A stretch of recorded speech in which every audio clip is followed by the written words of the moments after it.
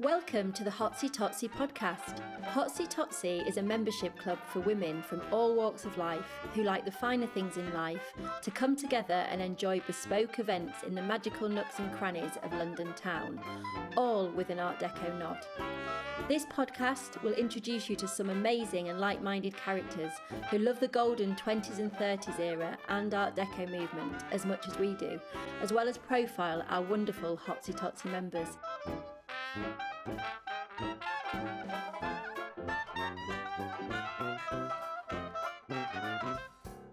In this episode, I am so chuffed to be joined by two amazing guests. Firstly, Dr. Pauline Foster, who is the Honorary Secretary of the University Women's Club in the heart of Mayfair. This club is a location for Hotsy Totsy's summer party on the 29th of June and is a hugely important and special place. We hear from Pauline all about its 130-year history and how it was founded by the pioneers of education for women. I am then joined by wonderful Hotsy Totsyer Tracy Barr. Tracy is an independent strategy consultant specialising in healthcare and is an incredible supporter of women. I chat to Tracy all about her career, how being a woman in a heavily male environment has shaped her, and her loves for singing and golf. Hello and welcome to the latest episode of the Hotsy Totsy podcast.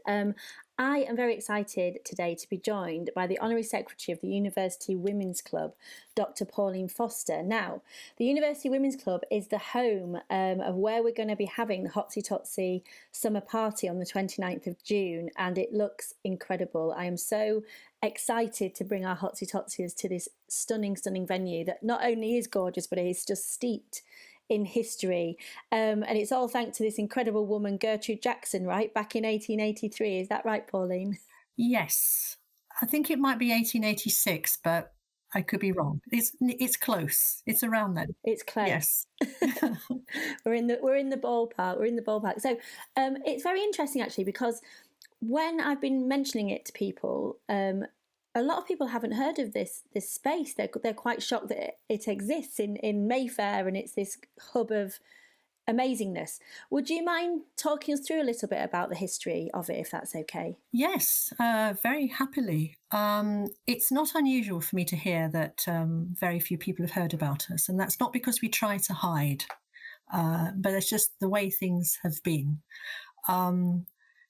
It came about really because of the way that higher education was finally opening up to women after hundreds of years of being the exclusive domain of men in the latter quarter of the 19th century.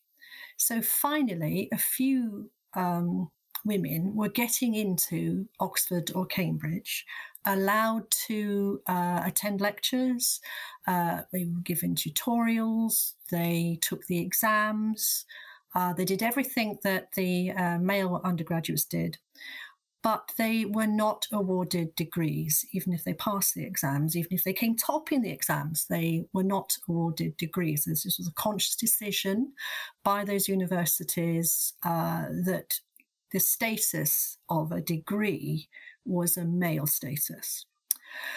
And what the women realised was that, having spent these years in the company of these male undergraduates, when the studies were finished, these men all went off to join men's clubs, of which there were absolutely loads in London, and all of them had their doors shut to women. I mean, in some cases, literally, some of them wouldn't even let women across the threshold.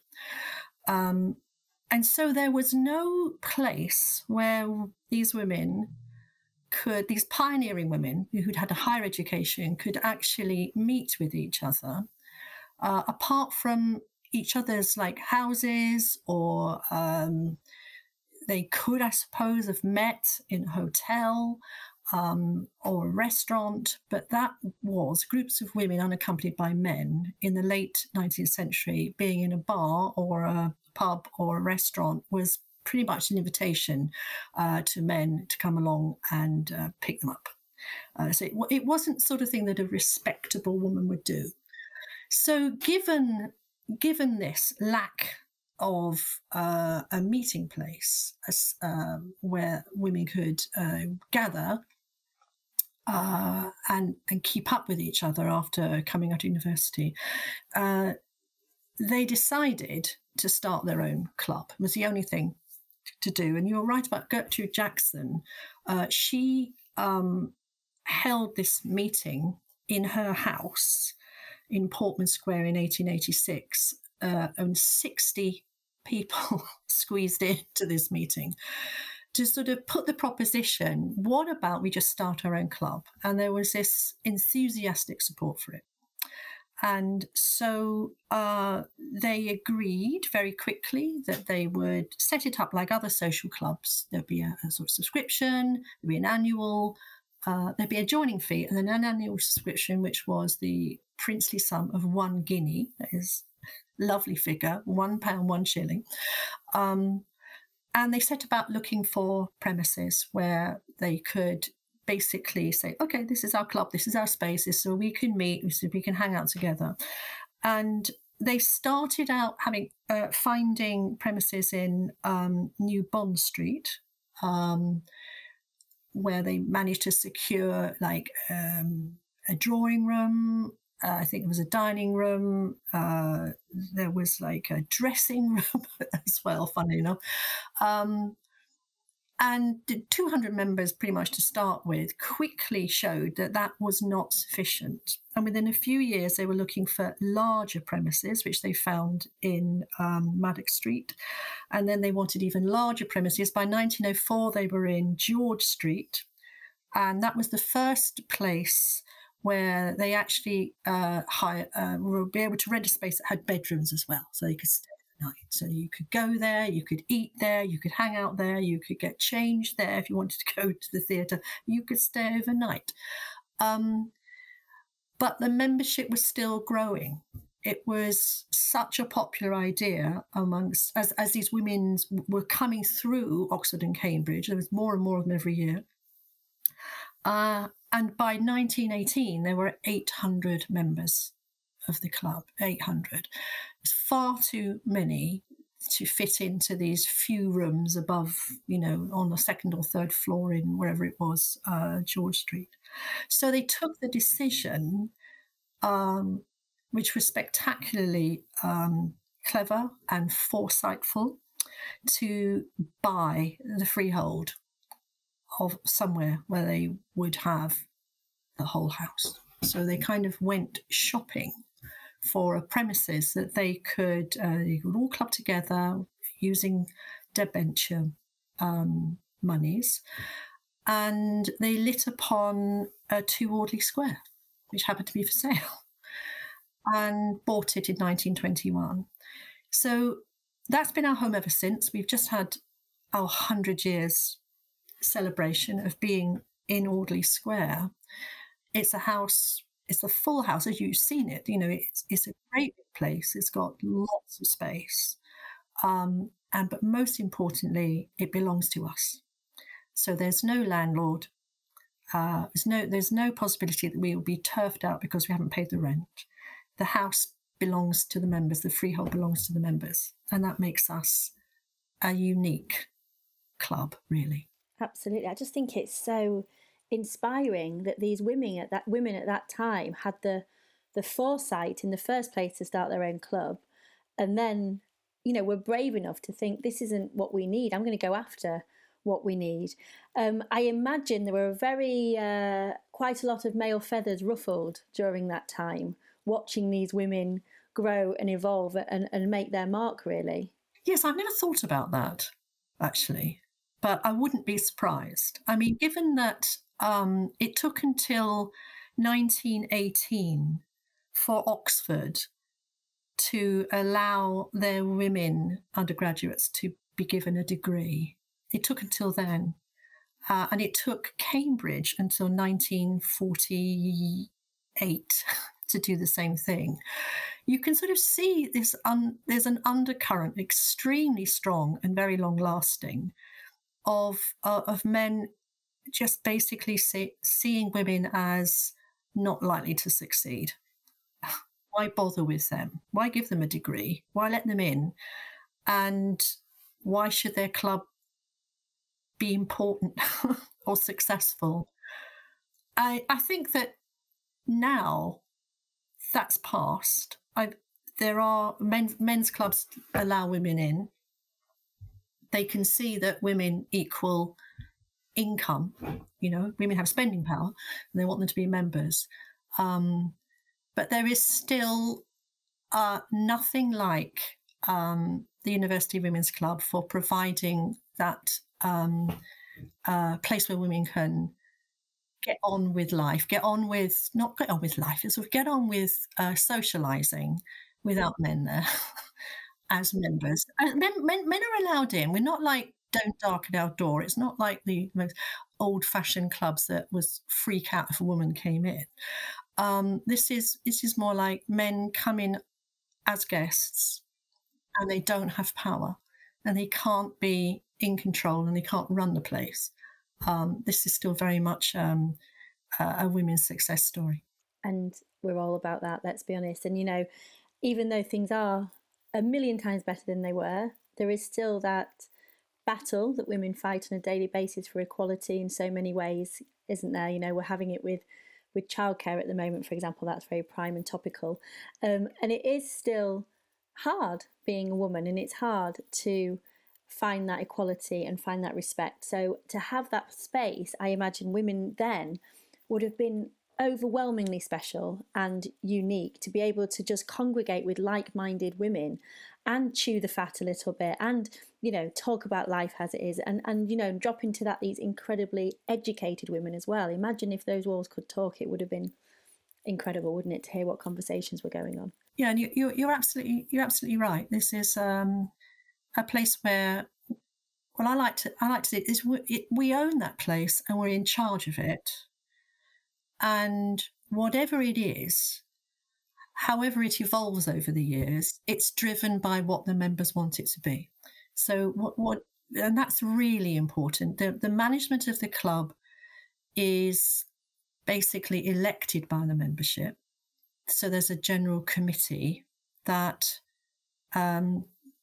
doesn't do the day-to-day running of it. Obviously, we have to employ people to do that, but very much the direction of it and the decisions about what we're going to be like and what we're going to do and how we're going to change is all driven from the bottom up. So it's all the membership feeding upwards to the general committee, who are elected from the membership, what we want it to be. So it's really, I would say it's not in the least bit stuffy. It's not in the least bit saying, well, these are the traditions that we've held in here since 1721 or something. It's like this, and it shall always be like this. It's not like that.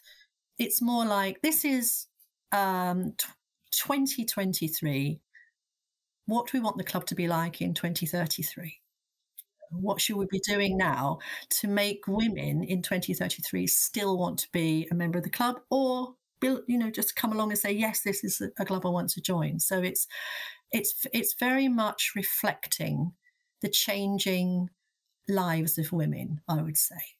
Over, it's not 1886 any longer, thank God, but it is 2023, and we still have things to fight for. Absolutely. And I dare say we always will. And we need places like yours to be able to feel safe and congregate and make those plans that are going to change the world, don't we? How long have you been part of the club, and what evolution have you seen since you've been there, and what changes? Be really interested to hear.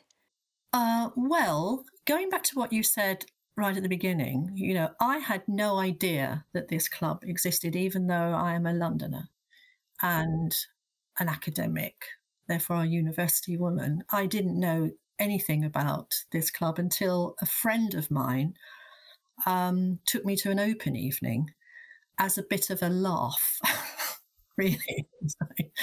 And I did go along with this sort of, I can't believe this place exists. And I did rather expect it to be stuffy and old-fashioned. And I had no intention of joining any club. But I was absolutely captivated by it by going in there. I mean, the building is very beautiful, and it's amazing that in Mayfair you can just go in to. You always imagine that houses like that are, they're just inhabited by extremely rich people that would never let you across their threshold, but you can just go in, and it was charming and it was welcoming, and it opened my eyes to what it could be like to be a member of a social club, which I'd never thought of before. So I joined on the spot, and that was 15 years ago. I had the initial impression that the membership then, so that was 2008, something like that, was mostly the membership that I saw then when I went in there tended to be older than me. And I would say that now, because I'm a lot older, but there are many, many, many more younger women around there. So I think there has been a shift in the demographic there, which has slightly surprised me because yes, I am surprised at how many women in their 20s join it. Perhaps because when I was in my 20s, I wouldn't have considered it. I would have thought it was ridiculous. And they don't see it like that. They see it as absolutely fantastic. And at the open evenings, I go, an open evening happens every month, and it's just prospective members who come in and want to sort of ask lots of questions about what the club is and have a look at it.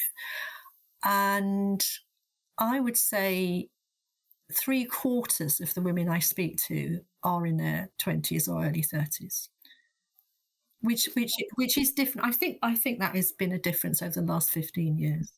And it's great because I wouldn't normally meet people in that age group necessarily now anymore, and they wouldn't necessarily meet people in my age group. But so there's this great mingling of women at different stages of their careers. Isn't that wonderful? Yeah. And I think there's been this emergence, hasn't there, of females, young women starting their own businesses, following their entrepreneurial path, for example, and they need that space to work, to have a community, to mix, to mingle. And isn't that inspiring, going to somewhere where you see your peers and women that you admire that are maybe a little bit older, who you can have conversations with and learn from and share their energy. You don't have to stay in your lane anymore, do you? Which is wonderful. There's almost this free for all, no matter what age you are, to have accessibility to places like yourselves, which is so powerful and incredible, isn't it? That's absolutely right. And I think it undermines all the time. We are not stuffy. We're all interested in each other. It doesn't matter if you've been a member for 50 years, which is true. Some members have been for a very long time, or you've been a member for just a few days. There is a very great mingling. And it's also the only place I think I've ever been in where people will, when I say people, of course I mean women, because it is women, they will just start chatting to everybody. So you're very unlikely to go there and sit by yourself nursing a drink in the corner. People will start talking to you.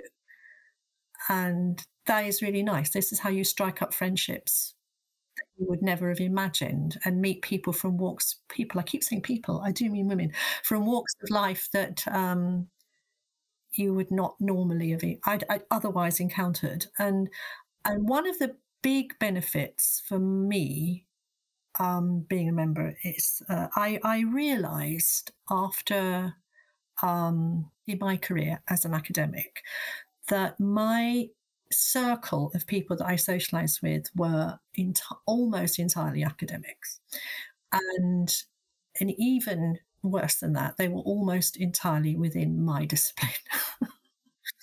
And but at the club, I meet people who are not academics or in my discipline, and who come from amazing walks of life. They are entrepreneurs, or they're lawyers, or they work in finance, or they work in fashion. They have amazing background stories, all of them. And I'm just really grateful that I've got to be in the same room as them, and sat with them, had lunch with them, or had dinner with them, or gone to an event with them. And it's like amazing. I didn't even know such ways existed of earning a living, because I've been stuck in academia for so long. It's been really good for me. Yeah, it sounds incredible, and I'm sure they feel the same being sat around the table with you. It's this broadening your horizons a bit, isn't it? And dipping your toe into other people's world and having the opportunity to do that. And I think that's what makes me smile so much, is that this is all happening in a central London location that people would just probably walk past and not even understand the magic that's sort of happening behind closed doors. Really, it's incredible, isn't it? And God love Gertrude Jackson for having that foresight and strong-willedness to think we need our own space here. I think that's wonderful. Yeah, the terribly sad thing about Gertrude Jackson was, she was clearly a big mover and shaker, and she must have been absolutely delighted at how the club was founded and it expanded. And then she died in 1920, just before we bought the house. Just before we did the biggest step, which was to become the owners of that house. She had unfortunately died. But she is still, we've got her pictures up, there's various photographs and drawings of her. And so I think we're going to name a bedroom after her. We're going to have a Gertrude Jackson bedroom, because she's such a, she deserves it, really. She deserves to be commemorated in this way, not just the occasional person spotting her picture on the wall, but someone booking a bedroom and seeing, oh, I've got the Gertrude Jackson room tonight. I wonder who she is. Absolutely. And then the unraveling begins, doesn't it? And I totally love it. Hotsy Totsy was founded inspired by the women of the 20s, these women that were doing what they want for the first time in their lives. They were having their hair how they wanted, they were drinking, they were sleeping with who they wanted, and the men just did not know what to do with them. They confused the hell out of them, and they terrified them, actually. And I think that's symptomatic to what happens sometimes when women are doing good things, i.e. being academic, being very clever. Sometimes that feels very challenging to men, doesn't it? Which is why they have to keep them back in the box. You can't get a degree till, what was it, 1948 at Cambridge, did you say? In Cambridge, yes, it's 1948 before they would actually hand over the bit of paper. Is that right? It's absolutely, it's incredible if you think about it now. It's completely like, you've got to be joking. A lot of people, when I say that, when I'm telling them about the history of the club, they simply don't believe me. It's almost comical. It is almost comical. What argument can you bring forward and say they've been to classes, they've written all the essays, they've passed all the exams, and you're still saying, no, you can't have the degree? What argument can you bring forward? None. There isn't an argument. There's just fear. There's just, we've had this to ourselves all these hundreds of years, and we're not sharing it with women. Absolutely threatened men. Men, yes, a force to behold, aren't they? And you know what? The future's female. Let's be honest. We'll be running the world in 100 years. I hope so, because we could just do it so much better. Well, you see us have a taster of it, don't you? And it goes quite well. But obviously, the men in the suits don't quite like that, do they? But we'll keep fighting our good fight, definitely. But we are so excited about having our summer party with you. We feel that it's the perfect venue. We're all very excited. We're hoping for sun, so let's do a little sun dance for the 29th of June. I really hope you'll have a lovely sunny evening, so that you can be out in the garden, because that's the best place to party in the summer, is outside. Yeah, definitely. And you know what? Give them a bit of wine, Pauline. They'll be outside anyway, so it'll be fine, I'm sure. You can do that. They have a very, very good serving staff who will keep the wine flowing, I'm sure. Absolutely, absolutely. But honestly, I could talk to you all day. I find it so fascinating, and thank you so much for joining me and sharing the story of this incredible club. I'm in no doubt we're going to have a few Hotsy Totsiers joining up when they get a look at it for sure. Thank you, Pauline, for taking the time. How can people find you? Is it just best on the website, the University Women's Club? If you search for that, they'll find you, won't they? Yeah, University Women's Club will land on our website and take it from there. Fabulous. Lovely. Thank you so much. And I look forward to seeing you on the 29th for a glass of wine, hopefully. My pleasure. Take care. Thank you, Pauline. Bye-bye. Bye-bye. Hello. I am really, really chuffed today to be joined by one of our absolutely incredible Hotsy Totsiers. Now, I have known the lovely Tracy Barr for many, many years, having met through Sister Snog, this wonderful female business networking club. And I will be honest, I used to think of Tracy as Chandler from Friends because I was never quite sure what she did, because she did so many things and she's got so many fingers in so many pies.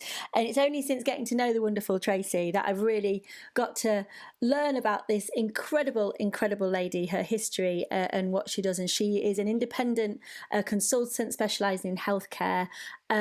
She loves a golf. She likes a little drink. She's incredible, and she's been an absolute supporter of Hotsy Totsy, and I can't thank you enough. So let's hear from her. Hello, Tracy. How are you? Hi, Karen. I'm really well, thank you, and I really appreciate you inviting me on here to have a nice chat. Oh, it's lovely to have you here. And so tell us about yourself, first of all. Tell us what you do, tell us about your work and what you've been doing for so many years. Well, as you kindly said, I'm an independent strategy consultant specialising in healthcare, and I've been doing that by myself for about 20 years.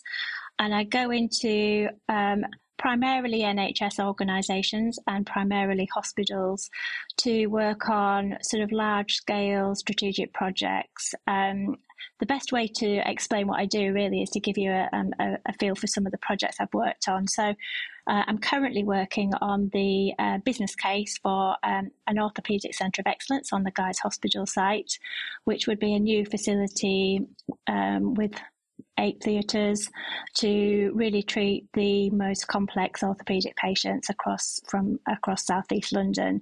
And to do that, we need to secure capital, probably over 100 million of capital. So I'm writing and coordinating the business case, working closely with the clinical and operational teams and the design teams to make the case to get the capital funding for that project.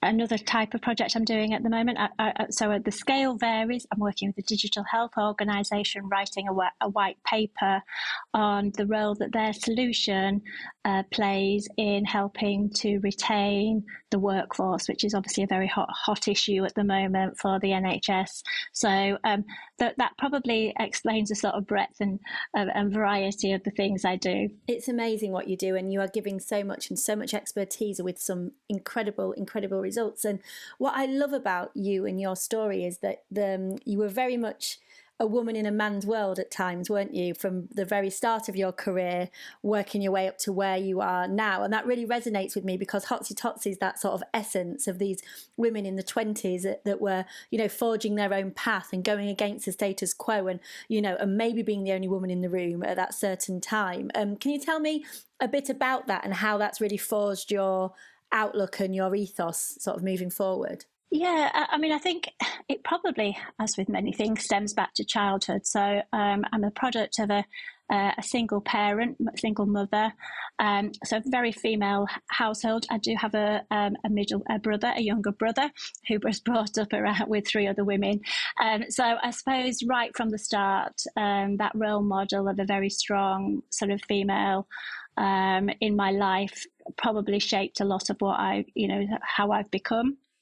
But I grew up in a small rural area in Cumbria and was probably quite blessed to be able to have a choice about what kind of subjects I went on to study at A-level. I actually was equally as good at music and English as I was at maths and science. So when it came to sort of deciding what to do, I was definitely influenced by the fact that I knew if I wanted to go to university, I needed to get a well-paid job just to justify it. And I looked around, and at that time, there was a push to get women into engineering, which probably coming from a small school, I didn't realise that there weren't very many women in engineering. And so off I tutored to university to do engineering. And the course I applied for, they encouraged you to get sponsorship. So I sort of threw my hat into the ring and was very, very fortunate to get sponsored by Ford Motor Company. I had to do a year before I went to university with them. And probably that's the first time that I've really felt a woman in a man's world, because my first placement was at Dagenham Body and Assembly Plant. And this is back in the 1980s. The only other women in the plant were the tea ladies who were old enough to be my nana. So I had to walk a mile to the nearest ladies' toilets. And every time I went out onto the shop floor, there was some kind of industrial action because there was a woman on the floor. So it was 18 years old. It was a bit of a fiery start, and I really didn't know if I could cope with it. But I was determined to stick it out because they paid me to go to university, and I didn't want to let my mum down. And I through that year, I really toughened up. And when I got to university, it was really good training because actually I was the only girl on my course at Manchester. So I've now got a whole load of big brothers from that course, but I spent 4 years doing my engineering degree. And then when I started work, I decided not to go into the engineering world, but went into strategy consulting. And the consulting firm I joined, LEK, again, it was the women were in the minority.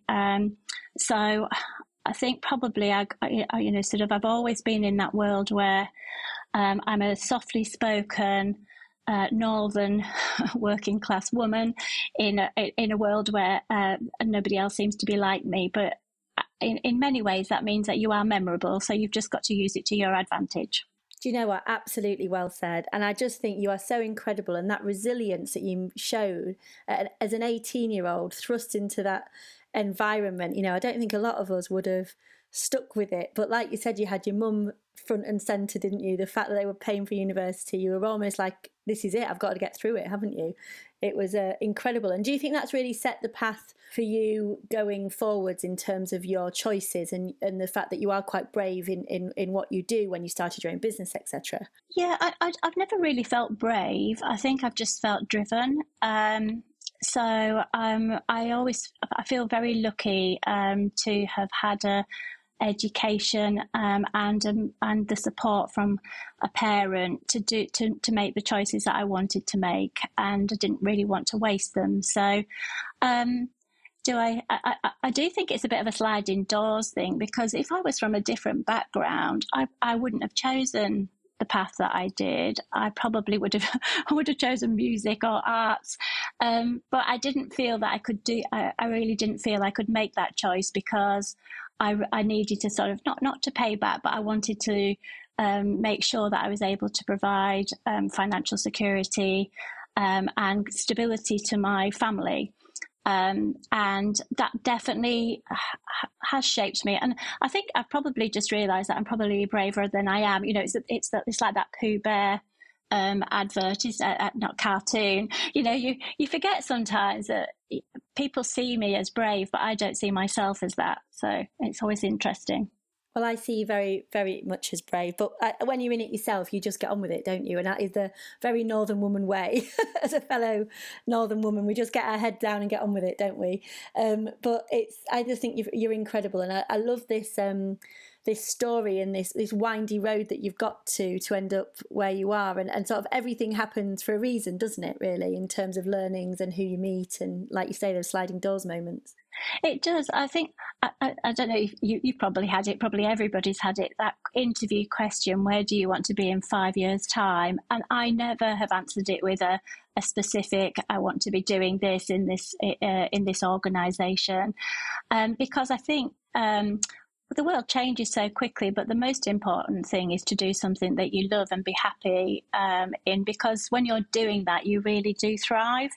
And each time I've realised that I'm not enjoying something, either in my business or my personal life, it's just taking that leap of faith in yourself to make a change. And change is quite uncomfortable, isn't it? But I can't think of any changes that have happened that I've chosen that haven't been for a change in the right direction. Yeah, definitely. And we're only here once, aren't we? So we have to spend our time wisely with the people and doing things we love. And speaking about things you love, you're an avid golfer, you're a member of a choir, you are the most supportive woman I think I've ever met. You are there for your friends and your colleagues and everybody, no matter what.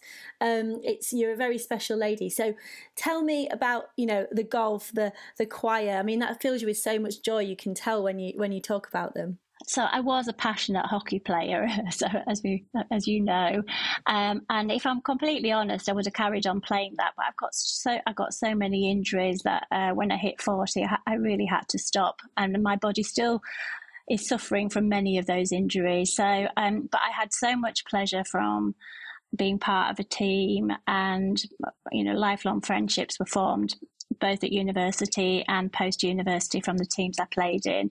So I sort of went into golf feeling a little bit hesitant, if I'm honest, because it's an individual sport primarily. And I'd not played it before, and I'd been very good at hockey, and I wasn't very good at golf. So I didn't really have great expectations, but off I went with thinking, it can't be that difficult. And actually, it is quite a difficult sport. But what I found is a real another lovely bunch of mainly women who also play sport. And although it's not a team sport, there's a real community, and actually the friendships I've formed through golf have been have sort of been equally as strong as the friendships I've formed through the hockey, and that's partly I think particularly I've noticed it as I've got older. I'm in my late 50s now, so it's been really nice to meet some new women who actually it's quite nice being one of the younger ones at the golf club. I was definitely one of the older ones at the hockey, so that's quite nice. But actually we'll have lots of fun. We go away on golf trips, but probably during the pandemic, that's when I realised that I really had made some very solid friends for life through golf, because every Thursday for 2 hours we had what we call our bubbles group get together. And as a single person living by myself and not seeing anybody during the pandemic, those weekly meetups with a glass of wine each over virtually were so important to my mental health and just feeling a sense of belonging. And then the choir, I've always loved singing. I was in the church choir, so you don't ever sit next to me in church because I like to belt out a hymn, and it's very my family don't want to sit next to me in church when that's happening.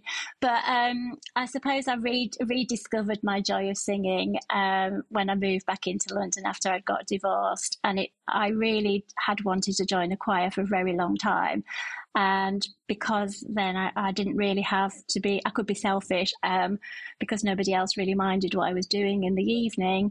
I joined London City Voices, which is a community choir, and I absolutely love it. I've been in it now for 7 years, and singing lifts my heart and always makes me feel really positive. So, and the choir, it's a very diverse choir. There's no auditions. There's people from all sorts of different backgrounds, and we do loads of things to fundraise for very worthy causes. So two passions that I suppose I've discovered later in life. Yeah. Isn't that great though? And I think that's what it's all about as women, isn't it? It's keep discovering and keep trying things and keep finding those new little tribes that you can dip into. So it's brilliant, and I just adore your story. I adore your outlook. I think you're such a positive, gorgeous woman, and I can't thank you enough for your support for Hotsy Totsy. The best place for people to get hold of you if they would like to is, what would you say? Online is definitely LinkedIn. So LinkedIn is my place where I really do, sort of social media wise, that's probably the best way to sort of contact me is through there. Or actually, I absolutely love an in-person networking event. I really love people, and I like to meet people in real life where possible. So Hotsy Totsy. I love the events, really interesting group of women, and the variety of the events. Sort of Sister Snog, I obviously that's primarily online now, but there are some in-person events. But I try to go to as many events as possible. That if anybody's got any great events that they're holding, let me know, because I try to, as Karen said, I do like to support people sort of whenever anybody's. So, for example, a lovely Jess Baker and her Super Helper Syndrome book. I had the good fortune to go to her book launch. I'm now going to go with on a table with her to the Business Book Awards. I'll meet some other new people there. All of those things I love to do. So catch me on LinkedIn or on at events. Amazing. And yeah, I completely agree with you on events, and there's some incredible women doing some brilliant things that need a bit of cheerleading now and again, and you are the top dog for that, and no doubt about it. Tracy, I can't thank you enough for taking the time out of your very busy schedule to speak to me. I so appreciate it. And I will see you very soon, Hotsy Totsying, hopefully. Yeah, I really appreciate you sort of inviting me on here. I love what you're doing with Hotsy Totsy, and you're fantastic in supporting me with my social media and marketing. So I wouldn't choose anybody else. And love my fellow Northern women. You're very strong and inspiring. So thank you. And thank you. I'm going to go have a cry now. Have a lovely afternoon, and thank you so much, Tracy. All the love. Take care, my love. Thank you. Lots of love. Bye. Thank you so much for listening to the Hotsy Totsy podcast. We hope you enjoyed. Hotsy Totsy is a female-only membership club for women who are walking their own walk and are spirited, fun and fabulous to come together and enjoy a range of bespoke and exclusive events. Please do give us a follow on Instagram at hotsy_totsyers and find out more on the Hotsy Totsy website, which is hotsy-totsy.co.uk.